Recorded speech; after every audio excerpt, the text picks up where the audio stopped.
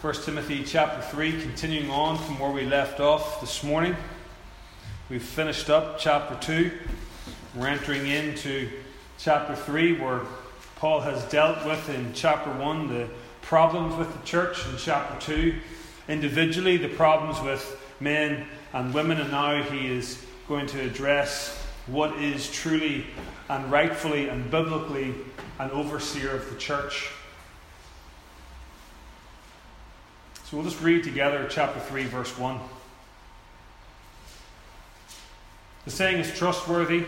If anyone aspires the office of overseer, he desires a noble task. Therefore, an overseer must be above reproach, the husband of one wife, sober-minded, self-controlled, respectable, hospitable, able to teach, not a drunkard, not violent, but gentle, not quarrelsome, not a lover of money. He must manage his own household well, with all dignity, keeping his children submissive. For if someone does not know how to manage his household, how will he care for God's church? He must not be a recent convert, or he may become puffed up with conceit and fall into condemnation of the devil. Moreover, he must be well thought of by outsiders, so that he may not fall into disgrace, into a snare of the devil. Let's pray together. Heavenly Father, we thank you that we can gather around your word this evening. We ask now, Father, that we spend the remainder of this time, Lord, understanding the depths of this passage, better understanding what it is to be an overseer, an elder, a pastor, Father. These words that are interchangeable, O Lord. We ask, Father, for your guidance. We ask, O Lord, that we hold this to be the merit and the level for which all elders and pastors and overseers are to be held accountable to, Father. Lord, we thank you for your word. We thank you for the instruction that we have here before us this evening. And we pray, O Lord, that we do the fullness and all of it, Lord, to your justice. May you help us and guide us, we pray, in Jesus' name. Amen. So we're going to unpack this evening more as an introduction to next Sunday morning, chapter 3, verse 1. And hopefully this evening this will set the stage for where we're going to be going over the next number of weeks as we unpack these qualifications for elders and deacons. So really what I want to look at now is the saying is trustworthy. If anyone aspires the office of overseer, he desires a noble task. Now immediately we come to a saying that is quite familiar to us already, even though we've only got to chapter 3 of 1 Timothy, is this word trustworthy. Whenever we see this statement, especially from Paul, we understand that something massive is about to be displayed. Doctrinal, huge, weighty, major issues are about to be discussed. We know this even if you just turn back a page to chapter 1, whenever we were first introduced to this saying. Verse 15. The saying is trustworthy and deserving of full acceptance, that Christ Jesus came into the world to save sinners, of whom I am the foremost. All of us know that to be the foundational stone, the gospel truth, for which he says it is trustworthy, it is sure, it is steadfast. What is? That Christ Jesus came into the world to save sinners. And so too we are introduced here to the trustworthiness of anyone who aspires the office of overseer. We see this terminology used again in chapter 4, verse 9, where he says the saying is trustworthy and deserving of full acceptance. For to this end we toil and strive, because we have our hope set on the living God, who is the Saviour of all people, especially of those who believe. Again, foundational truth. Our hope is set upon what is to come. Our hope is set upon the living God. Paul uses this same terminology in 2 Timothy chapter 2, verse 11. The saying is trustworthy, for if we have died with him, we will also live with him. Again, he attaches this statement to major, weighty, huge biblical truths. If we have died with him, we will also live with him. If we endure, we will also reign with him. If we deny him, he will also deny us.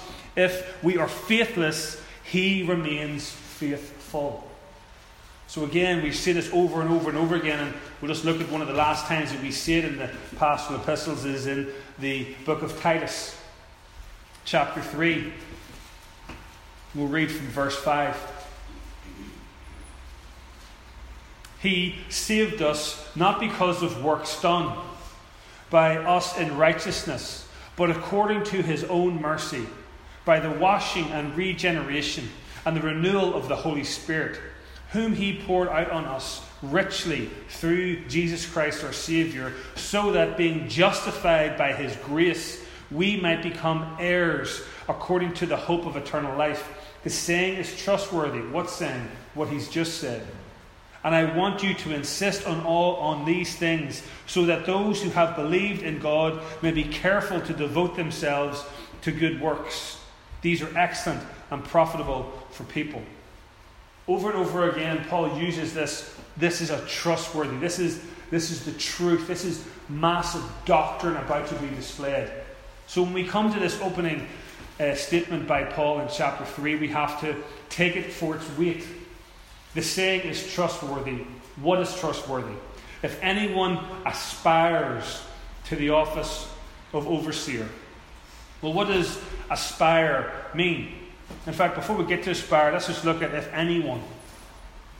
If anyone, now for anyone who's reading out of the King James, you're going to have if any man. And the more true meaning here should be if any man aspires. But I'm happy to live in anyone. Because we've just come through Paul's amazing exposition of why men are to have certain roles and why women are to have the certain roles. And at the end of that, he comes now to eldership. And he's going to press in even further here as to how it is and only can be men. So he says anyone, any man.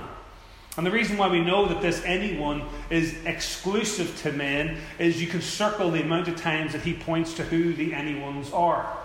So he says, if anyone aspires the office of overseer, he desires a noble task. Towards the end of verse 2, the husband of one wife.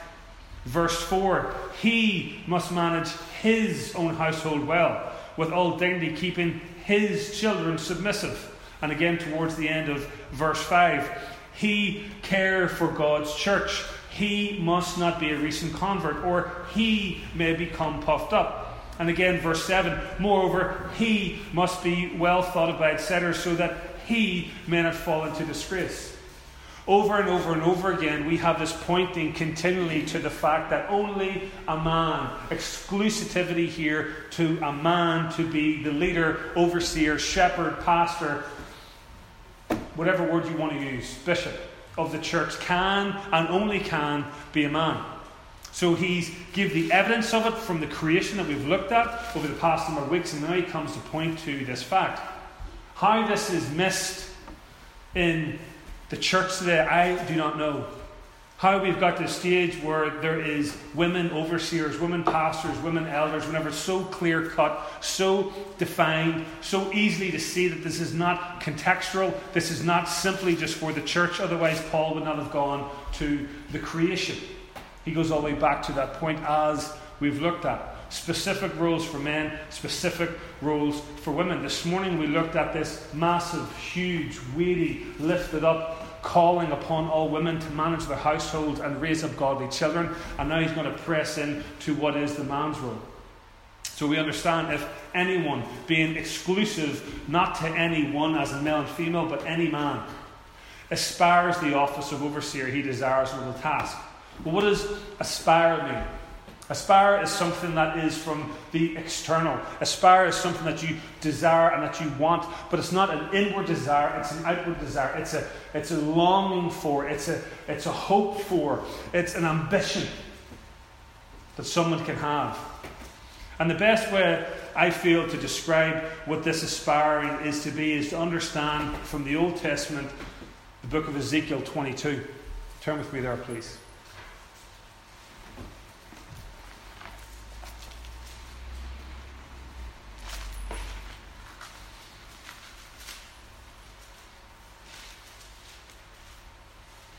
If anyone has this desire upon them, this is the sort of mindset that they should have and understand.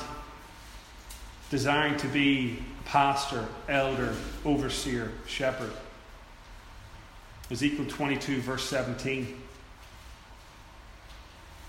And the word of God, the word of our Lord came to me. Son of man, the house of Israel has become dross to me. All of them are bronze and tin and iron and lead in the furnace. They are dross of silver. Therefore, thus says the Lord God, because you have all become dross, therefore, behold, I will gather you into the midst of Jerusalem, as one gathers silver and bronze and iron and lead and tin into a furnace, to blow the fire on it in order to melt it. So I will gather you in my anger and my wrath. I will put you in and melt you. I will gather you and blow on you with the fire of my wrath, and you shall be melted in the midst of it. As silver is melted into the furnace, so you shall be melted into the midst of it. And you shall know that I am the Lord, and I have poured out my wrath upon you. And the word of the Lord came to me, Son of man, say to her, you are a land that is not cleansed or rained upon in the day of indignation. The conspiracy of her prophets in her midst is like a roaring lion tearing the prey. They have devoured human lives. They have taken treasure and precious things. They have made many widows in her midst. Her priests have done violence to my law and have profaned my holy things. They have made no distinction between the holy and the common. Neither have they taught the difference between unclean and clean. And they have disregarded my Sabbaths. This her, if you haven't gathered as the church, is his people. They have disregarded my Sabbaths, so that I am profaned among them. Her princes in her midst are like wolves, tearing the prey, shedding blood, destroying lives to get dishonest gain. And her prophets have smeared whitewash for them, seeing false visions and divining lies for them, saying, thus says the Lord God, when the Lord has not spoken. The people of the land have practiced extortion and committed robbery. They have oppressed the poor and needy and have exhorted them to sojourner without justice. Describing the state of God's people, quite similar to how we see even the church today, and most certainly how we could describe the church in Ephesus that Timothy has been plunged into. And here's what the Lord is looking for. This is the depiction now of what God will say is a true elder, a true pastor, a true overseer. And I sought for a man among them who should build up the wall and stand in the breach before me for the land, that I should not destroy it, but I found none. If a man desires to be and hold the office of overseer and elder, this is what he has to do. He has to stand in the breach between the wrath of God and the people of God, between the truth of God's word, between the truth of the interpretation of what is prophecy, biblical prophecy. For understanding that there is those out there who are false princes, who are false kings, who are false elders and pastors, who do nothing more than savagely rip apart the church with lies, leading them into the wrath of God. And that furnace mentality speaks of what is to come. The furnace of hell, in which all will be thrown into. So the Lord God seeks after one man. The Lord God seeks after a man who is amongst them, who shall build up the wall. What wall? The walls of the word, so to speak. The walls of Jerusalem. The protection around the people. The one who desires to protect the flock, to shepherd the flock, to guard the flock. And not only that, who's willing to stand before the Lord God and give an account of the flock. This is the heart that God searches for. This is the heart that God stirs and presses into and pushes. Someone who is willing to stand out. Someone who is not one to be led by the church for their wants and desires, but led by God for His wants and His desires, to build and protect and to guard the sheep. Back to 1 Timothy. So this is the aspiration that he talks of. If anyone aspires the office, then this is the aspiring that they should have. They aspire to be one who will stand in the void, stand in the gap, stand for the people, on behalf of the people, and instruct the people for God. It's trustworthy. It's huge. It's weighty. Any man, anyone who aspires the office of overseer. Now, that word overseer is, as I said, interchangeable. Elder, pastor, overseer, shepherd, bishop. They're all of the same cut. They're all completely interchangeable. There is no difference between a pastor and an elder apart from he is an elder who is the teaching elder. Now, if you want to be an overseer, what do we understand scripturally what that means? Well, we can see that depicted in Hebrews chapter 13.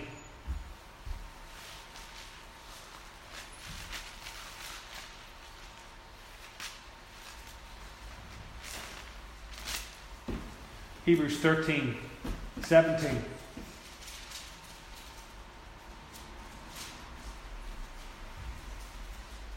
Obey your leaders.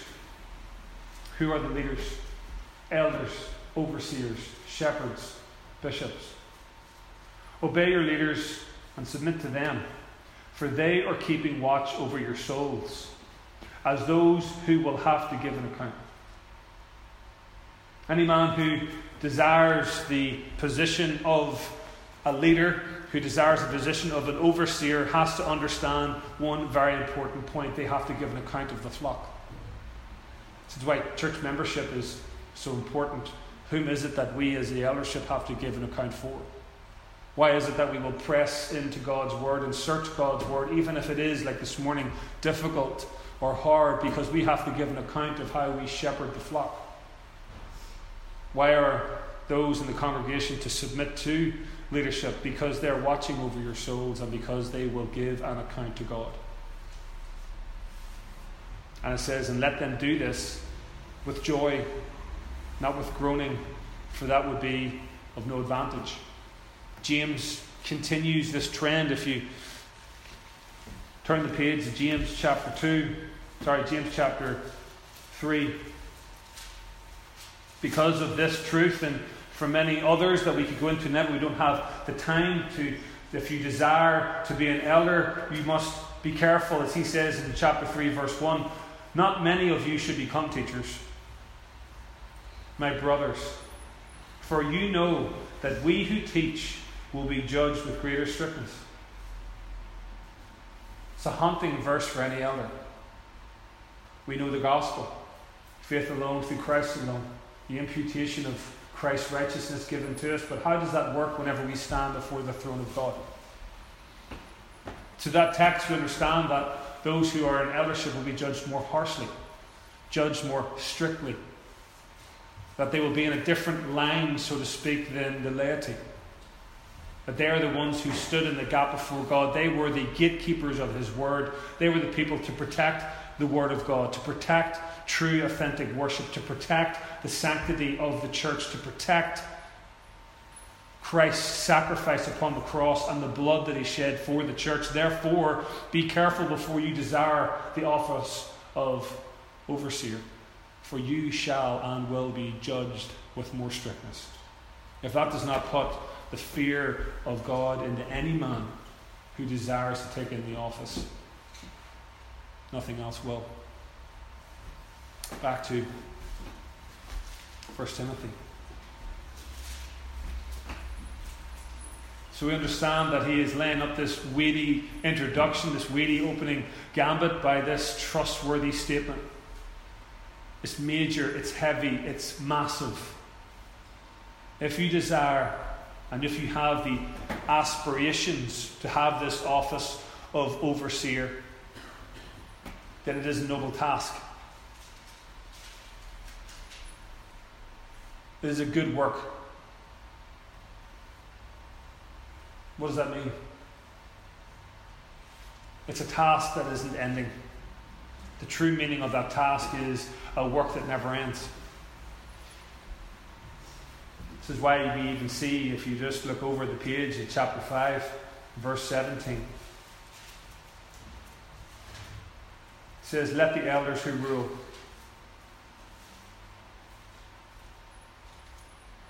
It is a church governance that comes from elders, those who are set apart, those who have been given a desire from God to hold a position, those who have the attributes that we will be going into next Sunday, God willing, to hold the position. Therefore, it is the elders who rule the church, who oversee the church. Let the elders who rule well be considered worthy of a double honour, especially those who labour, who work, who toil in preaching and teaching. For some reason in the modern church, the office of elder or even the office of pastor is seen to be something that isn't even work. It's not a real job. According to this, he who labours, he who works, he who takes up the task is overseer. He who works nightly, daily, continually. There is no logging off at 5 o'clock. You're constantly on call, you're constantly stirred, you're constantly being moved by the Holy Spirit, as if there is even one in the flock who is straying, for you will give an account of the blood of their hands. Therefore, do not aspire to be an overseer unless you understand it is a continual task and it is very much a labour. We see this also in 1 Thessalonians chapter 5.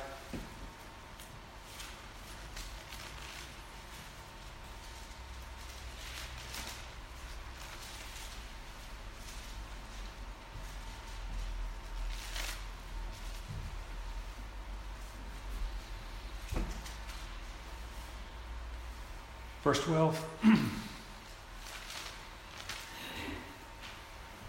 We ask you, brothers, to respect those who labour among you, who work, who toil, who take up the task, who labour among you and are over you in the Lord and admonish you, and to esteem them very highly in love of their work.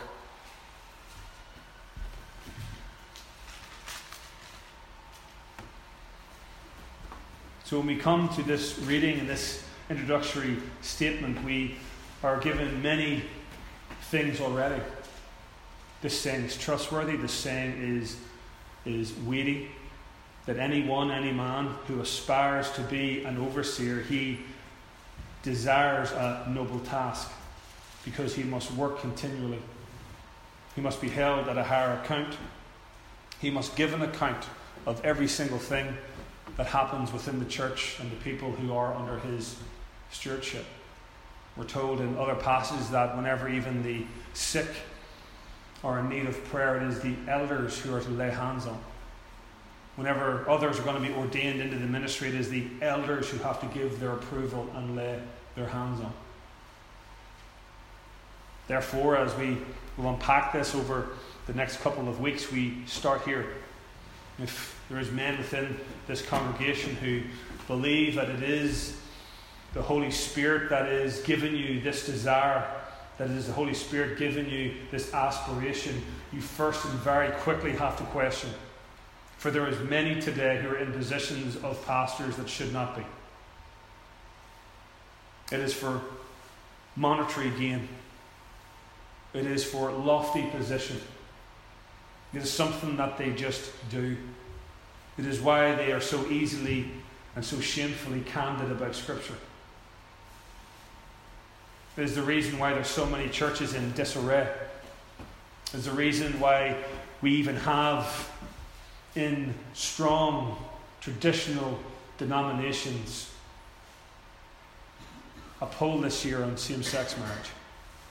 Where are the biblical overseers who have the fear of God and oversight, who want to stand in the gap between culture and Scripture, who want to stand in the gap between what is relevant and not relevant, who wants to stand upon the only authority that they possess, not their knowledge, not their tradition, not the custom of the church, but the Word of God itself that has been given and entrusted to them.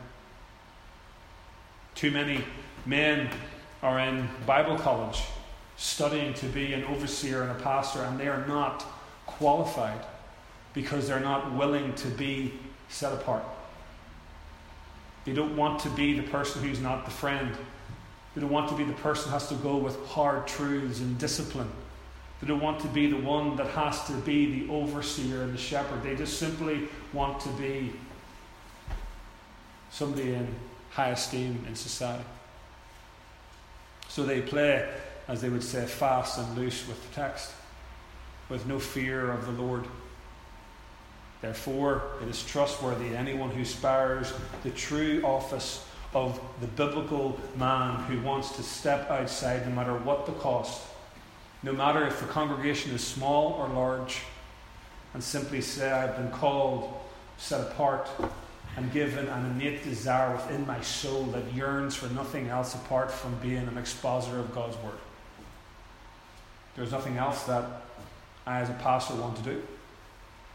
Whether this church has many or little, I would hope and pray that as an elder you would find me preaching and teaching the Word wherever I had opportunity. Desiring to take in sheep that are lost in culture and gospel contextualization and blinded to what the true Bible defines as, even we looked at this past couple of weeks, biblical manhood and biblical womanhood. To stand upon no authority apart from the Word of God. To say it will not change, it does not change. I simply do not have to be relevant whatsoever. I have to preach the Word of God that has been given to me. Because in Ezekiel's time, God could not find one man that would do that. And the entire people of God were given over to false prophets, false teachers, and false preachers. And here, Timothy, is exactly where you find yourself. Years after I left the church, instilled biblical elders has become corrupted from the inside out. How do we stop the corruption of God's Word, the corruption of God's church, the church that was bought at a price? It starts here. It is a noble task for any man who desires to be an elder, pastor, preacher, overseer, and shepherd. Therefore, we are to pray for them and hold them in high esteem.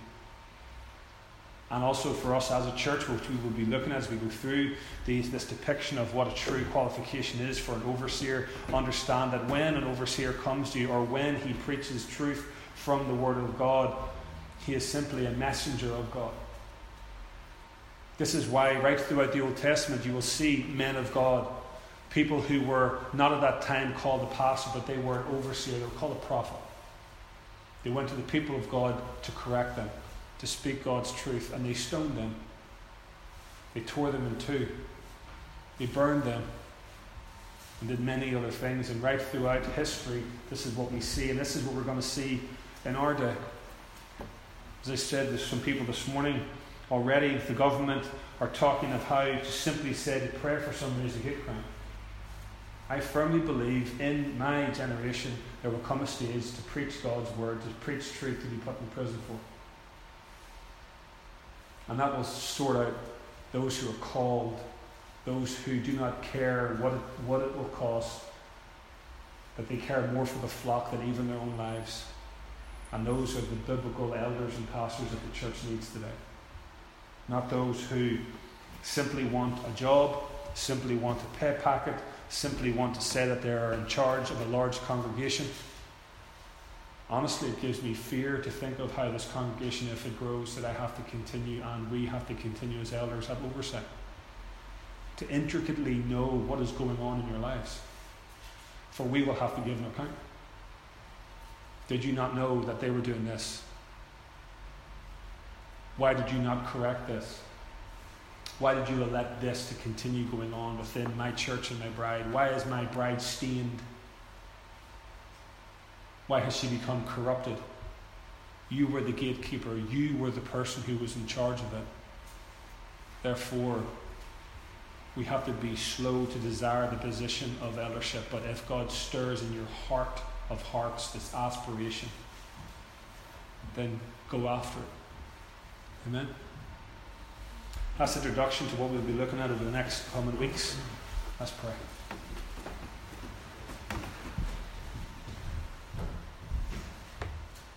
Father, we thank you, Lord, that you positioned and called men who desired to be the guardians of the flock, Father.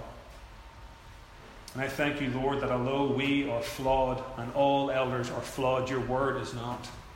Therefore, we do not preach on our own authority. We do not preach even upon our own lifestyles. We preach your word. We preach your truth. And we hold to the only authority that we have, your word. Father, help the elders and overseers and pastors of every church in Armagh to hold closely to this text, to question whether or not they are called, set apart, anointed, and gifted to be judged at a higher measure,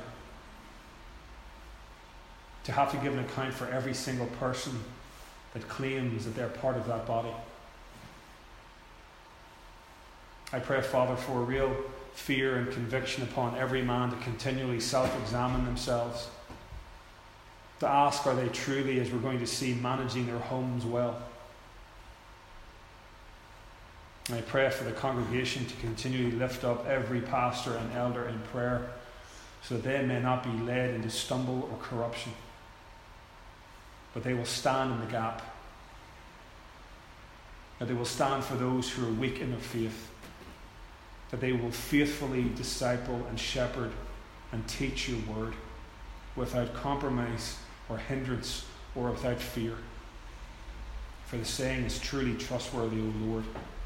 He who aspires the office of overseer desires a truly worthy task. Father, we ask that you stir in the men's hearts in this church and ask themselves, are they called by you, Father, to be an elder or a deacon, Lord, as we will look at, but to do it fearfully and faithfully. We ask this in Jesus' name. Amen. We'll stand, close and worship.